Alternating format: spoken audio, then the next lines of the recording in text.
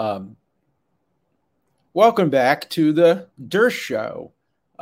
Since the time we last met on Wednesday, the pressures have mounted enormously to prosecute former President Donald Trump and try him and put him in jail, put him in prison, and disqualify him from voting. Although technically, I guess a president can run for office from prison. Mayor Curley, I think, in Boston, Massachusetts, ran and won, I think, for mayor while he was serving a prison term.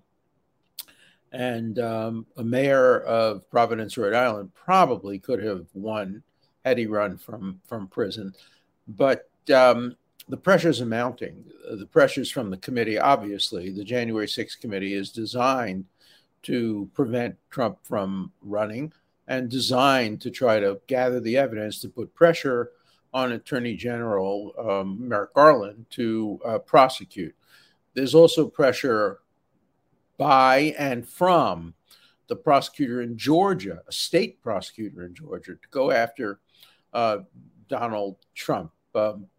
My own view, and people will disagree with this, is that voters should have the right to defeat him for office, and instead of prosecutors, that it'll be far more legitimate if he is allowed to run. I don't know whether he will run or not. He says he will run, but we don't know whether he'll run or not. And if he runs, I will plan to do what I did the last two times he ran, vote against him. But I will defend his right not to be subject to selective political prosecution. And that's exactly what would happen if he were prosecuted. The New York Times in the last day had two op-eds demanding his prosecution, one by an author named Blow, who you can always predict how he was going to come out, and the other by one of my former students, who's a decent and able guy, former ambassador to the Czech Republic, who thinks that he should be prosecuted by the state of Georgia. I think one thing is clear. If you're ever going to prosecute a former president, the evidence has to be overwhelming, it has to be a slam dunk, and a conviction has to be assured. Nothing could be worse for the country than to prosecute a former president and lose. Now, can anybody ever lose a jury trial in the District of Columbia if you're Trump or associated with Trump? I don't know. In Georgia, of course, yes, that certainly is a possibility. But the jury pool in the District of Columbia would be comprised of 90% Trump haters, or at least people who are very strongly opposed to him. And whether he get a fair trial or not, I don't know. What I'm going to do, though, is I'm a criminal law professor. I'm a criminal lawyer, probably the most experienced appellate lawyer in the history of the country. Probably won more appeals than any private lawyer in the history of the country. Maybe because I argued more of them, but I have more experience than anybody else in this regard. And I am really an expert on whether a criminal prosecution will succeed or not. It will not succeed in this case, in my view, and I'll tell you why. So the basic allegations against Trump, first let's start with the state and federal one, the one that is both a state and federal charge. And there's no dispute about the evidence in these cases, in most of these cases. There is a recorded phone conversation in which President Trump tells the state Secretary of State of Georgia, I don't have his exact words in front of me, but I want you to find 7,000 or so votes that would put us over the top. Now, it all depends on how you interpret that statement. It could easily be interpreted to mean, I want you to look hard. I want you to check every ballot. I want you to see if there are voters who voted who shouldn't have voted, or whether there are voters who should have voted but didn't vote. And I hope you will look so hard and leave no stone unturned, and you will uncover 7,000 votes that weren't registered for me, that is Trump when he says it, and that should have been registered. That's the most plausible reading the prosecutorial reading would be different. And that is, they would claim that Trump was directing the Secretary of State to create, to concoct, to manufacture 7,000 votes fraudulently. Now, you'd have to prove that beyond a reasonable doubt. There is simply no evidence to support that interpretation. And you can't just imagine an interpretation that way. The evidence has to be beyond a reasonable doubt. In fact, even the New York Times writers said to prosecute a president, it has to really be beyond any doubt. And there's grave doubt. In fact, I think the preponderance of the evidence favors the more plausible interpretation. Find me 7,000 votes, meaning look hard for them and find them, not create them.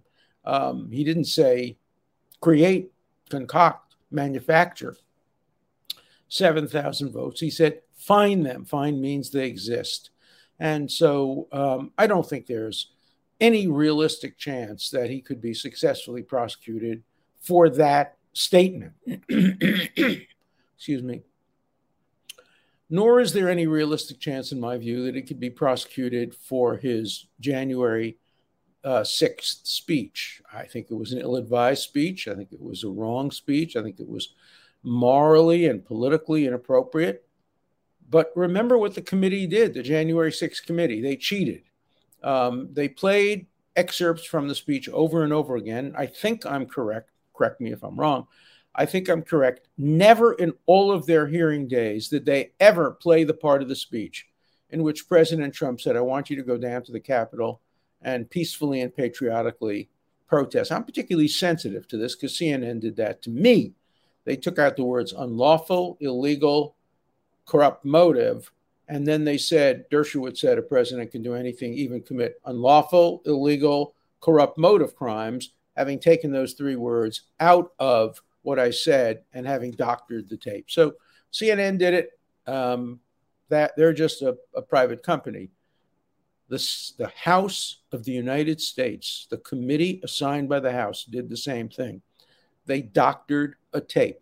They took key words out. And once you put those key words in, it's much, much harder to prosecute President Trump for what he said on January 6th. Now, the third and weakest claim is to prosecute President Trump for what he didn't say on January 6th. And my former colleague, Professor Lawrence Tribe, focuses on that. He says that President Trump can be prosecuted and successfully convicted on the charge of attempting to murder Vice President Pence. Well, Larry, go back to law school. You should have taken my course on criminal law. You're not a criminal lawyer. You don't know what you're talking about. The law of attempts in no jurisdiction in the United States and in no jurisdiction in any Western democracy would permit a prosecution of Donald Trump or anybody else, based on the evidence in this case, for attempting to murder the Vice President of the United States. Attempted murder has the highest level of intent, much higher than for murder itself. It's ironic. I won a case many years ago, a very famous case, where my client shot a dead man, thinking or not knowing whether he was alive or dead. And we won the case because it was clear that the level required for intent when nobody's actually dies, you can't kill a dead man, obviously, is higher, significantly higher than it is for a completed crime. Because a completed crime, you can presume if a person killed somebody, he intended to kill him. But when the person doesn't kill him, to prove that he intended to do something that didn't happen is much harder. There isn't a ghost of a chance that a reasonable jury, properly instructed, could find that President Trump attempted to kill Vice President Pence. Well, what about conspiracy? You know, prosecutors love conspiracies, a RICO, all of those things that can stretch beyond any recognition.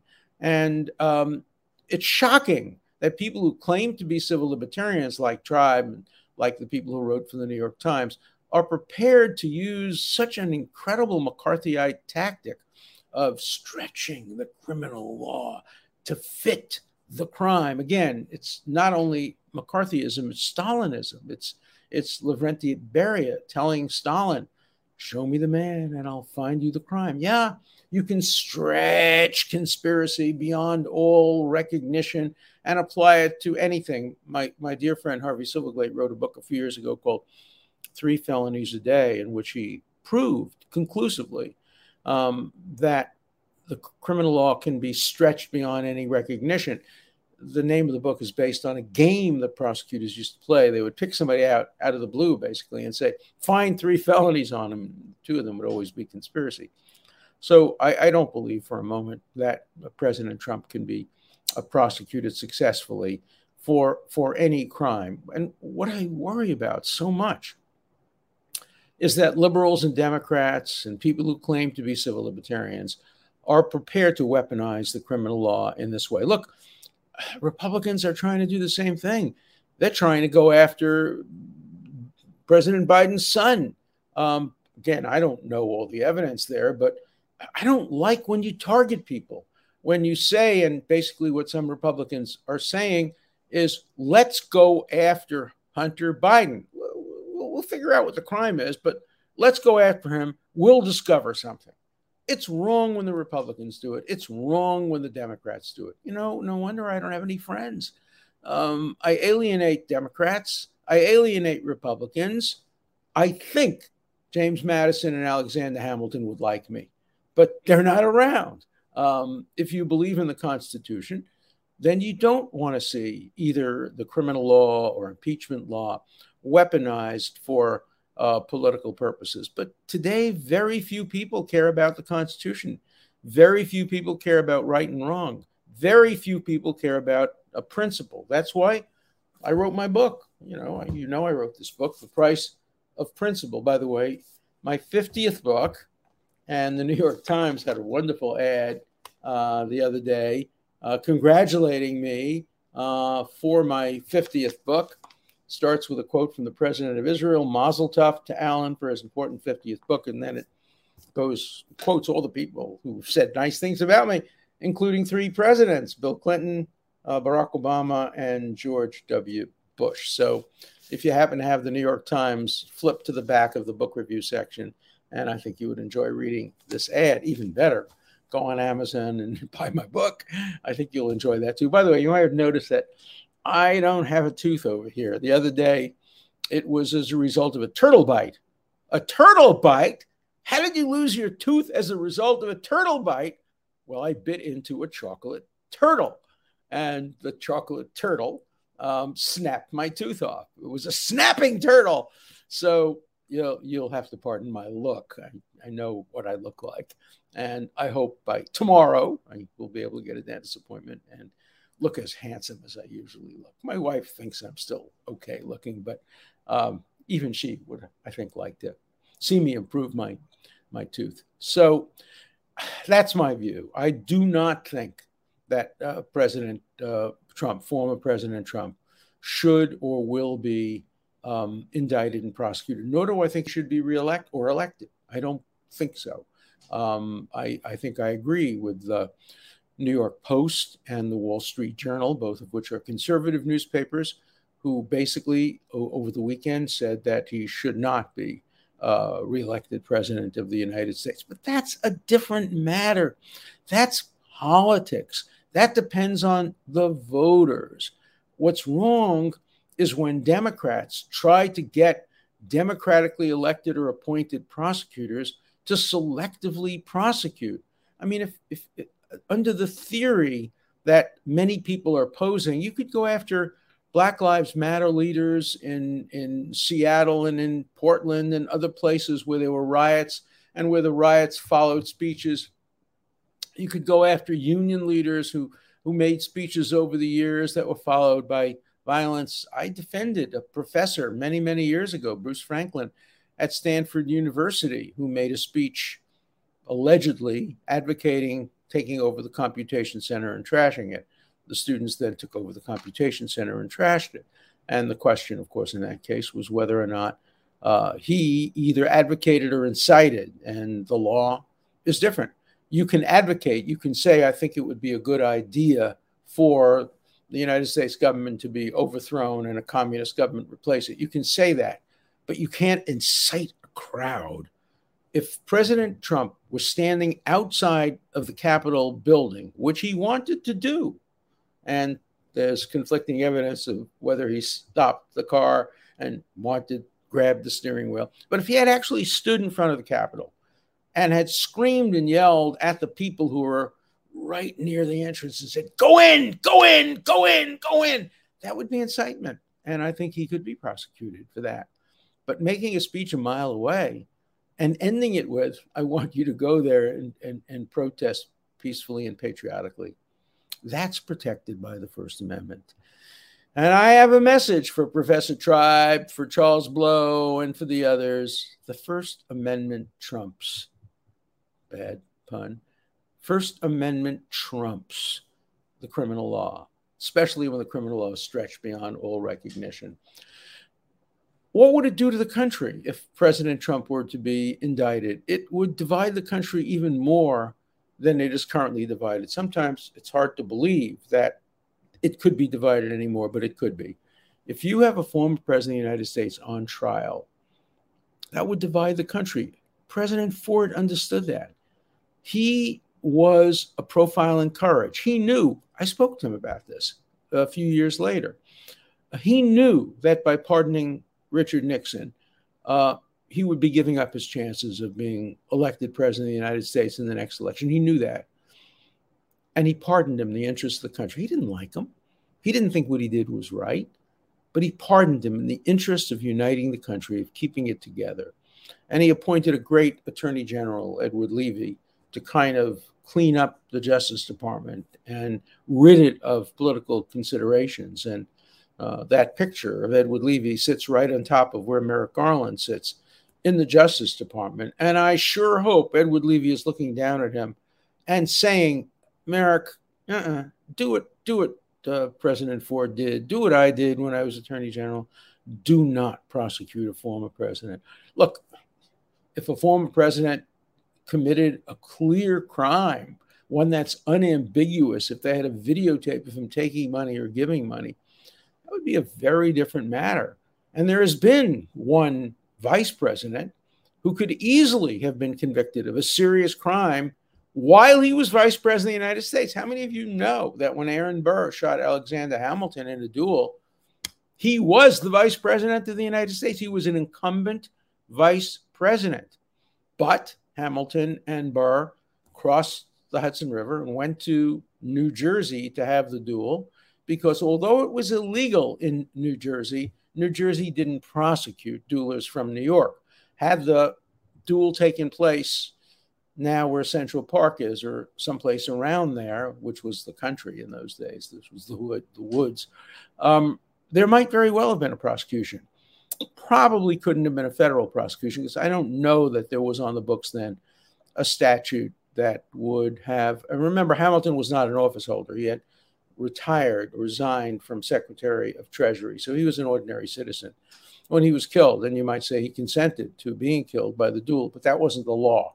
The law outlawed dueling and had a special penalty for people who killed another in a duel. I'm not even sure the penalty was different for the, let's assume the duel had resulted only in a wounding. I think both people probably could have been prosecuted, but they weren't.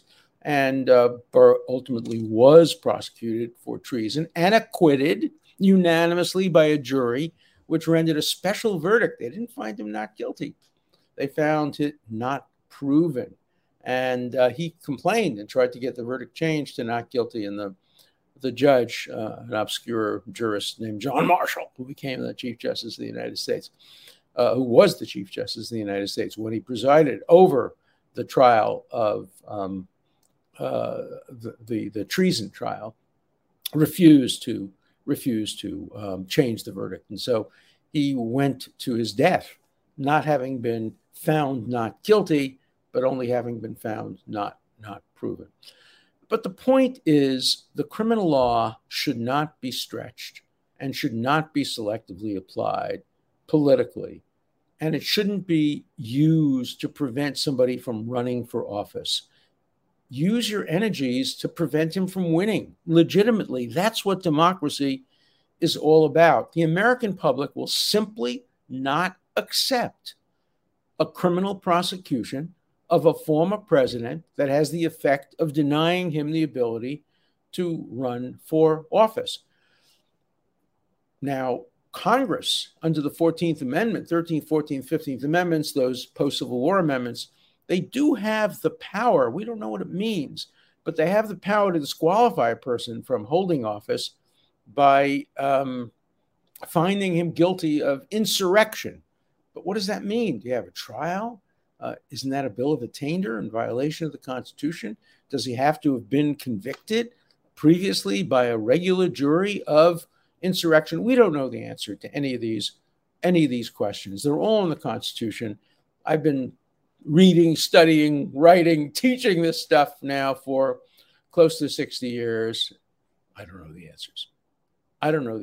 And if I don't know the answers, neither does Professor Tribe, and neither does Charles Blow, and neither do any of the others who have been advocating with certainty, with absolute certainty, the conclusions they know are right. And how dare anybody doubt them? They're Professor Tribe and they're Charles Blow of the New York Times. They're wrong. So let's take some questions now. Okay. This is a good one. Professor Dershowitz, can you organize an academic debate on any of the controversial issues you are constantly talking about? Abortion, gun control, border crisis, trans ideology. 2 teams, diverse crowd, key question directed at the crowd before and after. You know what it's supposed to look like. Debate is dead in America. Lincoln and Douglas would not have been permitted to debate in many parts of America. If you support Lincoln, you don't want Douglas to speak. If you support Douglas, you don't want Lincoln to speak. That's what's going on in America. That's what's missing. I have been trying to get debates over these issues now for years. Nobody wants to debate me. They would rather just say you shouldn't be allowed to speak. And people on the other side are saying the same thing. This guy has a great idea. Let's have debates. And if any of you can figure out ways of getting people on the other side to come and sit down and debate and dialogue the way I used to do with William Buckley. We used to debate all of these issues. And then we would put our arms around each other and go out and have a scotch. And we would ask how each other's family is doing. That's the way it used to be. I don't want to seem like a dinosaur who's going back to the good old days. They weren't so good in many ways, but they were very good in the sense of debate was valued. Today, it's disvalued. Today, everybody knows what the answer is. You don't need to have a debate. You don't need to have free speech. You don't need to have due process. If you know the truth with a capital T, why bother? That's unfortunately the growing attitude in the United States today. Okay, next question. Professor Dershowitz, Nixon's impeachment, warranted or unwarranted? Warranted. He should have been impeached. He committed impeachable offenses, and he was charged with impeachable offenses under the Constitution. I 100% back then supported Nixon's impeachment when I made my speech against the impeachment of President Trump in front of the United States Senate. I explicitly stated that Nixon should have been impeached. He's the only president who should have been impeached. President Andrew Johnson shouldn't have been impeached. President Clinton shouldn't have been impeached. And President Trump shouldn't have been impeached. Only President Nixon. Of course, CNN said that I thought President Nixon shouldn't be impeached. They just made it up. They just made it up. And the New York Times corrected them. But they still say the same thing. They still say, oh, Dershowitz thinks Nixon could get away with it if he wanted to be reelected. Again, they just make it up. Okay. And then, of course, you get, in every batch of these mails, you get this. It can take a different form, but I have to read one just to show you. This is from Gheor Samot, Gheorsowmat. You should remember that name because he should be ashamed of himself. No, but you, Alan Khazar, Zionist, fake, and satanic pile of shit Jew are. I don't know what he's talking about, but he has to get in those words. That's, thank you, listeners, for including somebody like that in your group. Okay, this is a good letter. By coincidence, the very same day Alan Dershowitz explained his disagreement with his brother-in-law, remember I talked about Marvin Cohen, brilliant, brilliant guy who supports a woman's right to choose, supports gay marriage, supports climate control, supports all the things on the liberal agenda that we were all grown up with. But he still voted for Trump because he thinks those are not the great priorities of the national federal government today. He thinks foreign policy, the economy, and other things like that are more important. So the very same day Dershowitz explained his disagreement with his brother-in-law, and by the way, we argue and we debate. We don't cut each other off. We have polite, serious debates. Sometimes they take a few hours over a long lunch, and then we walk out and we love each other. We don't agree with each other, but we don't take it personally. I wish there was more of that. Okay. Each of their priorities on same-sex marriage versus the safety and security of the state of Israel. Ben Shapiro was interviewed in Tel Aviv about exactly the same subject. His reply, and then they quote Ben Shapiro, my former student at Harvard Law School, if as a Jew, your values are more in line with same-sex marriage, transgenderism, and abortion than they are, for example, with the safety and security of the state of Israel, I have serious questions about how you think of yourself as a Jew. And he received a standing ovation. I am a great fan of Professor Dershowitz and most of the time agree with his opinions. In this specific case, I fully support Ben Shapiro's and Professor Dershowitz's brother-in-law's opinion. Well, look, I'm an American. When I vote in an election, I vote for what's best for America. I think that support for Israel is best for America. I could never vote for a candidate who is anti-Israel. I'll tell you right now, if Bernie Sanders gets the nomination on the Democratic Party, I will not vote for him. I will not vote for AOC ever in my life, or any of the other people on the Democratic fringe who are extremist anti-Semites and anti-Israel. I will not do it. Yeah, Bernie Sanders is an anti-Semite. He's a Jew, but he's an anti-Semite. He applies a double standard to the nation state of the Jewish people because it's the nation state of the Jewish people. That to me is anti-Semitism. Sorry, Bernie, you're not getting my vote. But I care deeply about these other issues, about a woman's right to choose. I care deeply about gay rights. I care deeply about climate control. I care deeply about gun control. So I'm going to vote for the person who best achieves the appropriate balance. But I would never vote for, I'll tell you several candidates I would never vote for. I would never vote for a candidate who doesn't believe in a woman's right to choose. Wouldn't do it. Just wouldn't do it. And I wouldn't vote for a candidate who didn't believe in Israel's right to exist and to defend itself. I wouldn't do it. I've never yet had to stay home, and I hope I never had to stay home. But I couldn't vote for a candidate who supported either of those points of view. And so, I disagree with my wonderful brother-in-law, and I disagree with Tommy, who wrote this letter. And I think in the end, I disagree with Ben Shapiro. But I don't disagree dramatically. I don't disagree in a cancellation way. I just think that I have a different balance about these issues and would come out somewhat differently. Okay, next. I don't agree with a lot of your views, but the great thing about the United States is I listen to you because I want to know what other people think, understand where they're coming from, what they believe in. It's not about what's right. It's about understanding other people. What my moral values, what I stand for is not going to be the same as everyone, just like a favorite color, food, fashion, or music. We need to get back to respect what we're all unique individuals. Boy, 3 cheers for that. I would hope that reflects my viewers more than some of the other. And now, since I read such nasty stuff, let me read a nice thing. Dershowitz is a national treasure. So nice to hear a calm, rational voice that calls balls and strikes fairly for both teams. First of all, my wife doesn't think I'm always calm and rational, and my voice is always calm and rational. I aspire to it. I try it. I'm looking at my wife right now, but it's something I have to work on a little bit more.